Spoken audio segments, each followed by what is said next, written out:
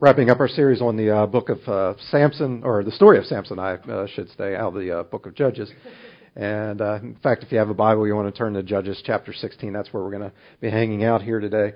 For those of you that may not have been with us for the previous parts of the series, let me give you a little bit of an idea of what was happening these past 3 weeks. Samson was a man who was called by God from a very early age to do great and mighty exploits for God. Simon, can we turn that down just a hair there? Thank you.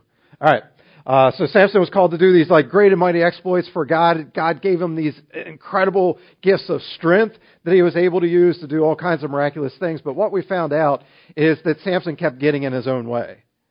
Even though God had a plan, he had a call, he had a purpose for Samson's life, Samson just kept messing up over and over and over again. Back in week 1, what we said was that Samson was an incredibly strong man with a dangerously weak will. Remember, he kept doing things he shouldn't do. He was chasing after women he shouldn't chase after. He was touching things he shouldn't touch. He was drinking things that he shouldn't drink. Last week we saw he got a haircut he should have never have gotten. You ever gotten a bad haircut before? That was Samson, right? He got a bad haircut. Then we saw in week 2 that, he was this guy who was emotion-driven, not spirit-led. We talked about how oftentimes that can be the same for us, that we're so driven by, our pride or our anger or our lust instead of listening to the voice of the Spirit and what God would have us to do. And then last week what we saw was that Samson didn't get into this big mess that he was in all at once. It was one step at a time, one bad decision after another bad decision after another bad decision, and that ultimately led to his destruction and his ruin. Now, if you remember where we left off last week with the story, Samson, he's been captured by the Philistines, the group of people he's supposed to be defeating. The reason that God had him on the earth was to defeat this people. But yet, he's been captured. They've gouged out his eyes. He's in prison, chained, and he's being made to do the work of basically an animal. He's treading the grain. He's humiliated. There's his enemies. They're laughing at him. They're mocking him. They're saying bad things about him. This wasn't the life that Samson was supposed to have. This isn't what God had put him on the earth to do. That begs the question for our own lives of what happens in our lives when things don't turn out the way we think that they should have turned out. What do you do when you've been humiliated? What do you do when you know that you've done something that you can't go back and undo? What do you do when you feel like you're a failure? Again, if you got a Bible this morning, turn to Judges chapter 16. Give you a little bit of time to get there. But before we get there, let me just say this. There on your outline. Oftentimes our biggest fear is failure, and our greatest pain is regret. None of us want to fail, do we? All of us want to be seen as someone that's successful, that we've lived out God's calling for our life, that we didn't mess up, that we did everything that we were supposed to do. But oftentimes we don't. And so we live with this fear of failure. Oh man, what if I mess up? And then we do mess up, and then we live with regret. We say things like, oh man, I shouldn't have, or I should have. Man, I just wish I hadn't.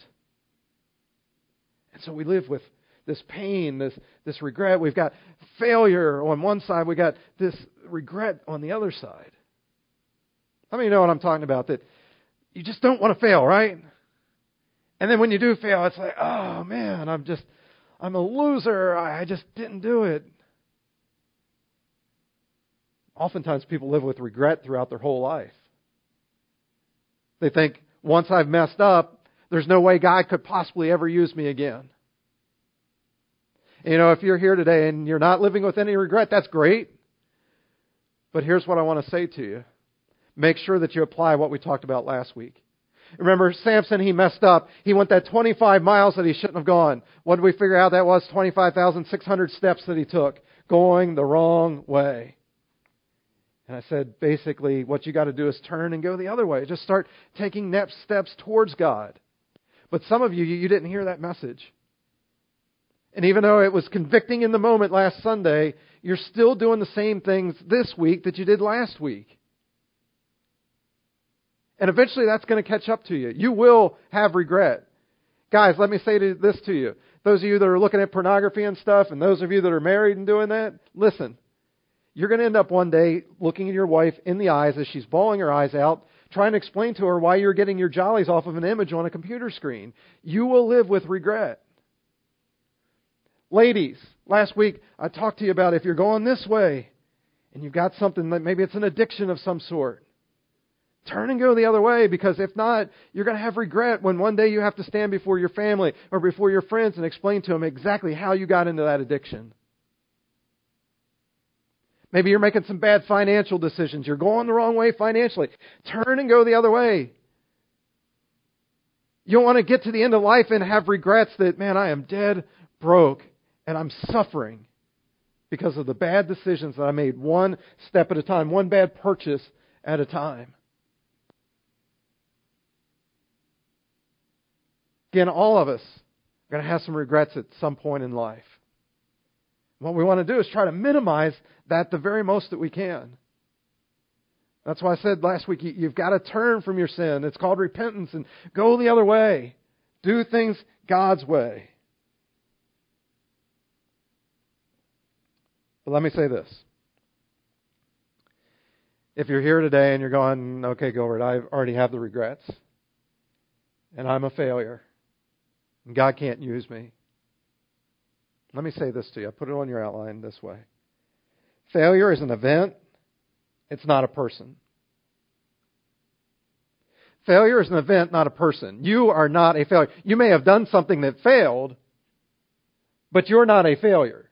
God can still use you. God isn't done with you yet. And that's what happens with Samson. What we're about to see is, even though he was down, even though he's in prison, his eyes are gouged out, God wasn't through with him. God still had a plan for him. In fact, it was still the same plan that God had put him on the earth for, to defeat the Philistines. And so again, I want to say the same thing to you. You may be down, but you're not out. And so let's see how that played out in Samson's life and how it can play out in your life as well. So there in Judges chapter 16, verse 23, we read this. The Philistine rulers held a great festival, offering sacrifices and praising their god Dagon. They said, "Our God has given us victory over our enemy Samson."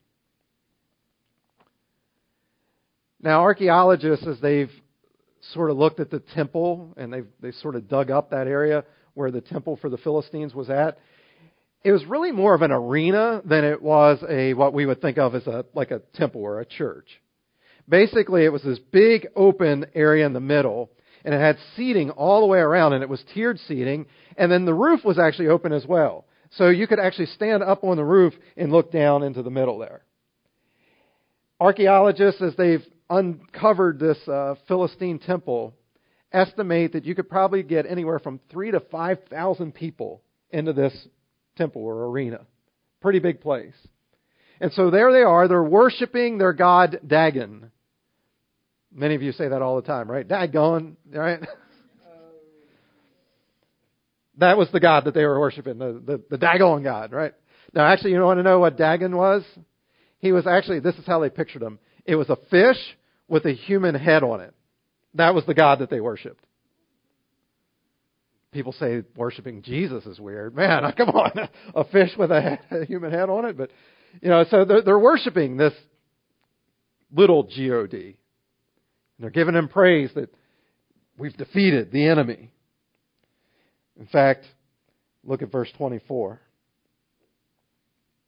There's an image of Dagon that's brought out, and it says this: when the people saw him, meaning Dagon, they praised their God, saying, "Our God has handed our enemy over to us, the one who ruined our land and killed so many of us." Now, what are they talking about there? Well, remember back in week 2, what did Samson do with the foxes? Remember? What did he do? He tied their tails together, he put torches in between there, set them out in the fields, and what happened? All the Philistine fields burned. And so what they're saying here is, thank you, Dagon. The guy that ruined our land, he has now been defeated. And you remember after that, the Philistines were angry, and what did Samson do? He reached down, he picked up the jawbone of a donkey, and he killed how many? Who remembers? 1,000 men. He strikes them down. What are they saying here? Thank you, the one who's killed so many of us. Dagon, you have given us the victory over our enemy. Verse 25. Half drunk by now, they shouted, "Bring out Samson to entertain us!" And so they called Samson out of the prison, and he performed for them. Wow. Hell, the mighty have fallen. This guy that was called by God to defeat this people is now being used as entertainment for them. Just think about how humiliated Samson must have felt in that moment, as he realizes that I've wasted the gifts and the talents that God has given me. And here I am as basically a circus performer for these people that are worshiping a false god. Now, it would appear that he's failed miserably. And the question is, all right, when we do something and it fails miserably, again, you're not a failure, but sometimes we do things that fail. What is our response in that? How do we respond when failure comes our way? Well, there's two different things. The first one is this on your outline. The natural response to failure is remorse. Remorse. Unfortunately, though, this is all the further it goes for many people, is that, all right, I messed up. And we internalize, we're like, I'm such a loser. God can't ever use me again. This is really bad. But we don't take it any further than that. It's sort of like the kid that gets his hand caught in the cookie jar. You know what I'm talking about? He gets his hand caught in the cookie jar. His mom and dad yells at him that, hey, get your hand out of there. You're not supposed to be eating those. Now, is the kid sorry for doing it, or is he sorry that he got caught? He's just sorry he got caught, right? He still wants the cookie. And he would have eaten the cookie had mom and dad not caught him. And see, that's us so many times. When it comes to our sin, when it comes to the things that we do that God doesn't want us to do, it's not that we're really sorry for our sin, it's sorry that we got caught in our sin. And so again, there's this sort of inward, I sort of feel bad about it, but I would do it again if I had the opportunity. And so again, remorse, it's an inward type of thing oftentimes. But then sometimes we turn it outward. Sometimes we start to blame others because, when it's the inward type of thing, we want people to feel sorry for us. Yeah, I'm such a loser.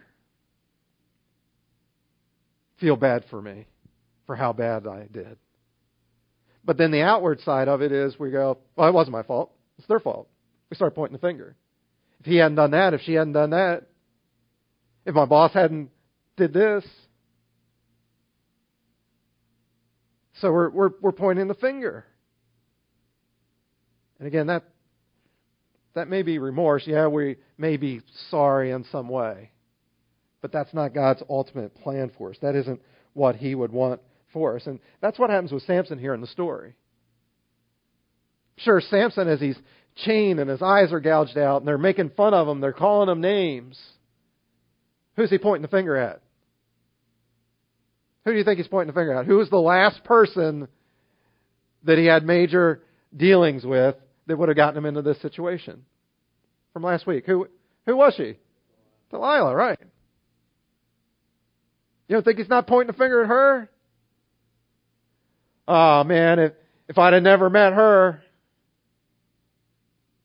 if she hadn't asked me all those questions, if she hadn't done what? What did she do until Samson couldn't take it any longer? What did she do? What was it? Nagged him. Look at some of you memorizing scripture there. Yeah. She nagged him. Guys, by the way, not a good one to memorize and quote to your spouse. Just the thought there. Oh, and don't quote the plowing your heifer either. That'll really get you in trouble. Some of you are going, what in the world does that mean? Well, come to church and you'll find out all these little inside scriptures here, right? Plowing the heifer. Yeah, don't quote that one. That's going to get you in trouble. All right. So the remorse where we just feel sorry about getting our hand caught in the cookie jar. If that's not the answer, what is the answer? Well, number 2 in your outline, the best response to failure is repentance. In other words, it's not that you're just sorry for what you did, it's that you're actually sorry. You own up to it. I did make a mistake. It is my fault. I did it. Last week we talked about repentance, and I said to you that, look, true sorrow is so deep that it actually motivates you to change. Again, it's not you're just sorry that you got caught, but you're so sorry that you're like, God, I need to start doing things your way, not my way any longer. And that was Samson's problem. We've seen this time after time after time the last couple of weeks that he kept doing things his way instead of God's way. And he needed to come to a place of repentance, and you need to come to a place of repentance as well, that you start taking next steps towards God.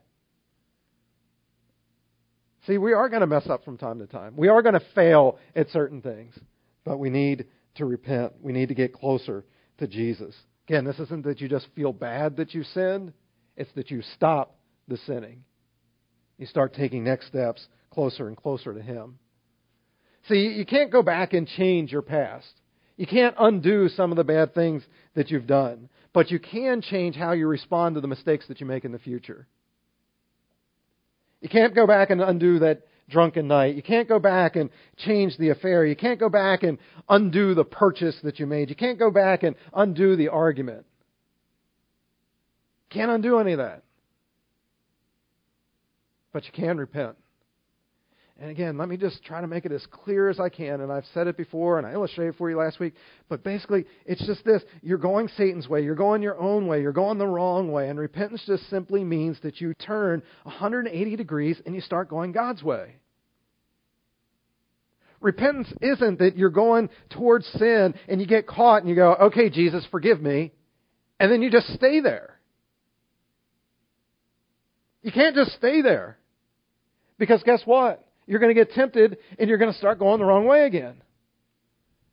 Literally, repentance is not that you just ask for His forgiveness, and He will give you that, but that you turn and go the other way. You cannot stay in your sin any longer.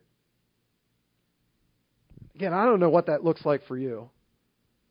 But whatever it is, you are not a failure. You have failed. You have sinned.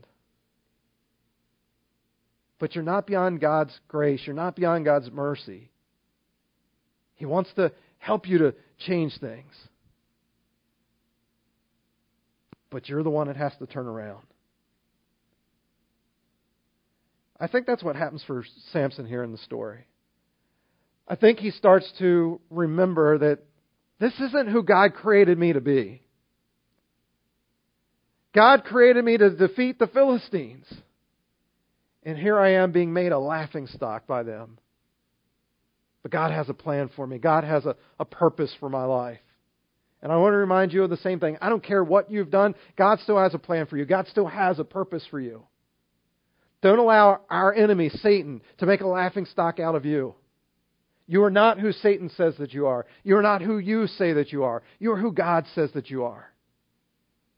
And if you have a relationship with Jesus where He has forgiven you, and cleansed you, made you whole, made you brand new.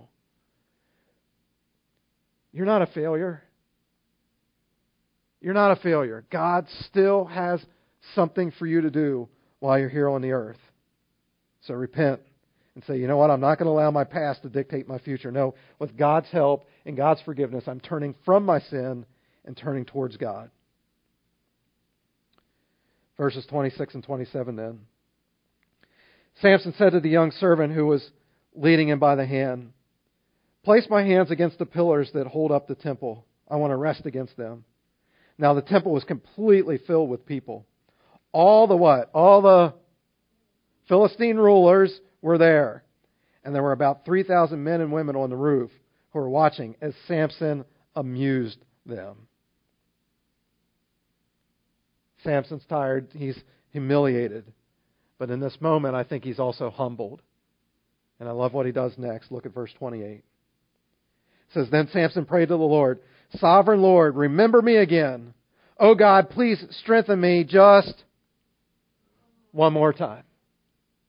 He says, God, just One more time, give me strength. In other words, look, God, I've blown it 1,000 times. I mean, we've literally seen him blow it a lot of times here these past couple weeks. God, I've blown it 1,000 times. I don't need 1,000 more times a chance. I just need one more chance. God, give me one more chance. I'm begging with you. I'm pleading with you in your grace and your mercy and your forgiveness. Give me just one more chance. Strengthen me one more time. Samson's a broken man. It's no longer about him. It's all about God. You know, up to this point in the series, we saw Samson time after time after time make it all about himself. That, what? I want this. I need this. I deserve this. I can handle this. It's about my emotions. It was all about Samson. But he says, God, no. I've come to realize now that it's not about me. It's all about you. So strengthen me one more time so I can fulfill the calling that you've put on my life and do my best to honor you. See, it's the same for us. Here's what I put on your outline. Even in my failures, God can still accomplish his purposes in and through me. Let me ask you an easy question here. What was the purpose of Samson's life? Why had God placed him on the earth? To do what? Defeat the Philistines, right? God's not done with them. Verses 29 and 30. Then Samson put his hands on the two center pillars that held up the temple. Pushing against them with both hands, he prayed, "Let me die with the Philistines." And the temple crashed down on the Philistine rulers and all the people. And so he killed more people when he died than he had done during his entire lifetime. Samson pushes with all of his might. God gives him the strength one more time. And Scripture says here that Samson accomplished more in that moment than he had done in his entire lifetime. Why? Because up until that moment, Samson had sometimes been doing some good things to defeat the Philistines. But he hadn't lived out his calling. He hadn't lived out his purpose. And in this moment, remember what Scripture said earlier? Who was there? Not just Philistine men and women, but the what? The rulers of the Philistines. Finally, Samson has fulfilled his calling and his purpose. Just goes to show it doesn't matter how big you failed or what you've done. You are not a failure, and God is not done with you. You can still do great and mighty things for him. So stop all the fake remorse, the whining and the complaining, all that kind of stuff, and repent. Repent of your sins. Start living for God with all of your heart, your mind, your soul, your strength. You may be down, but you're not out. Yes, maybe for years you lied. Yes, maybe for years you were an addict. Yes, maybe for years you looked at porn. Maybe, yes, for years you made bad financial decisions. Yes, maybe for years you were a bad spouse. But repent. Turn from it. And start going God's way, because God is not done with you yet. He's not finished. But that means you got to push down some pillars in your life. Pray, God, I don't need 1,000 more chances. God, just one more chance. Strengthen me. Help me to push the pillars down. There you go. And Gilbert, you're speaking obviously metaphorically there about pushing pillars down. I'm not going to leave here and start pushing pillars down. But what would that look like in real life, in my life? And here's the thing. I don't know. I don't know what are the pillars in your life. But you do. You know. But here's what I do know. It's not just going to be simply acknowledging that you have pillars. It's not even just simply going to be that you acknowledge to God that you have pillars and ask for His forgiveness. Samson prayed in this story, but he still had to do something himself. He still had to reach out his arms and push those pillars down. In other words, to push pillars down, there was an action required. And whatever your pillar is in life, there's going to be some sort of action that's going to be required. We call them next steps around here at Exponential. It's not just acknowledging your mistakes. It's not just praying and asking God for His help. It's you now need to take a next step. So what is that next step for you?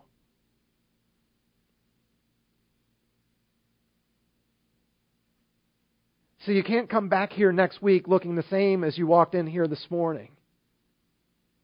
Every single week, there is a next step that God wants you to take in your journey with Him.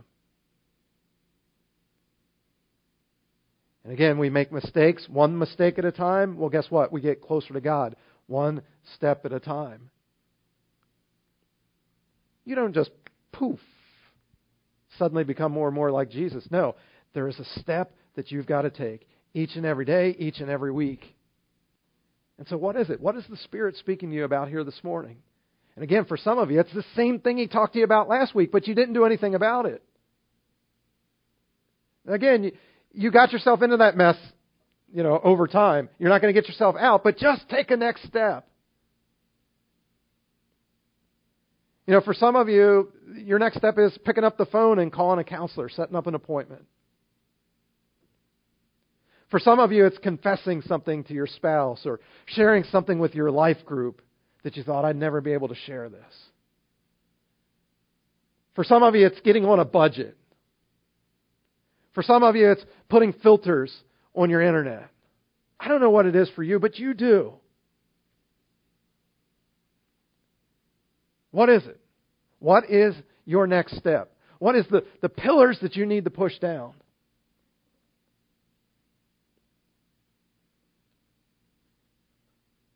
Whatever it is, don't just be a hearer of God's Word. Be a doer as well. Take some practical next steps to grow closer and closer to Jesus. Because God has a call in your life. He's not done with you. He's got a plan for you. He's got a purpose for you. He wants you to do great and mighty things for Him. But it's really hard for Him to do that when we're like Samson and we keep going into Philistine territory. We've got to live out the calling that He's given us.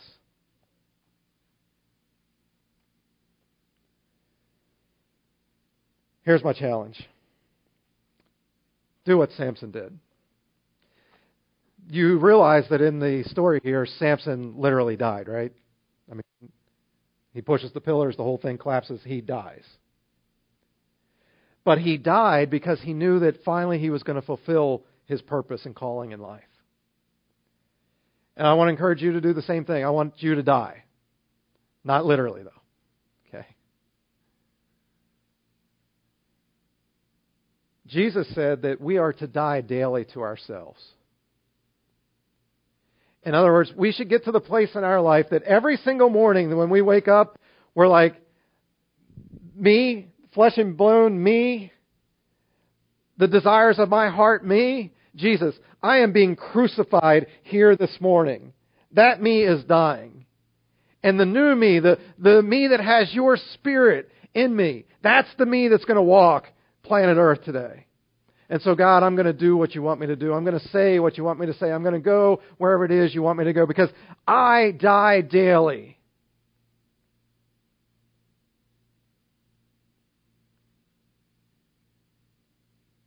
Again, you got to push some pillars down. You got to be willing to die if you really want to live. If you really want to fulfill your purpose and calling. Die to yourself. Yes, you're going to fail from time to time. Nobody's going to be perfect.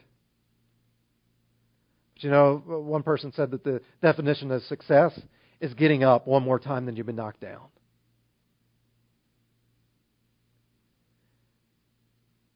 Simple as that. Just get up. Take a next step. And God says, if you're willing to do that, I'm not done with you. I'll use you. We'll make a difference together. So to wrap up, let me share one more scripture with you and then a quick story. Proverbs 24:16, it says this, no matter how many times you trip up a righteous person, God-loyal people don't stay down for long. Soon they're up on their feet again. Over these past couple of weeks, we've been looking at Samson, this man who was born for a specific reason, a specific purpose. He was an ordinary man, but God had extraordinary things that He wanted him to do. I want to say the same thing to you, that God has extraordinary things that He wants you to do, no matter how unqualified you feel, no matter how uneducated you may be. God wants you to be a difference maker. He wants you to be a world changer. And so I hope you've been seeing over the past couple weeks that no matter what you've done, even if you've walked the path of Samson, it's not too late. God can use you. Back in the 1860s, there was an uneducated shoe salesman. He had gotten saved, and he was at a prayer meeting with some other guys. And one of the guys basically said this. He said, you know what? The world is yet to see what God can do through a man who is fully committed to Jesus. And this man said, yeah, Simon, you got a little ahead of me there. Okay, that's fine. Keep it up. I'll go ahead and change it then. It's a quote by D.L. Moody. And this quote is actually attributed to D.L. Moody. A lot of times it's actually not. Again, he was actually at a prayer meeting. He heard a guy say it, and he said that this resonated with him so much that it shook him to the core, that he decided that, yes, I'm uneducated. Yes, I don't have any religious qualifications, but I'm going to go change the world. So when it's attributed to him, it's, as it is on the screen there, that the world is yet to see what God can do with a man fully consecrated to Him. And D.L. Moody said, by God's help, I aim to be that man. Moody became the greatest evangelist of his time. Not only did thousands and thousands of people come into a relationship with Jesus, and again, he was a shoe salesman. He wasn't a pastor. He was a shoe salesman.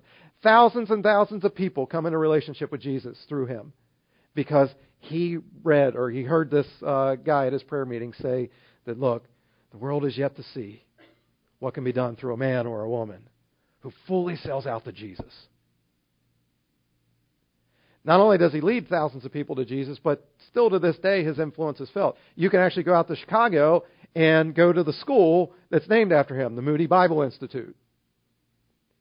Some of you have heard of Moody Publishing and Moody Books.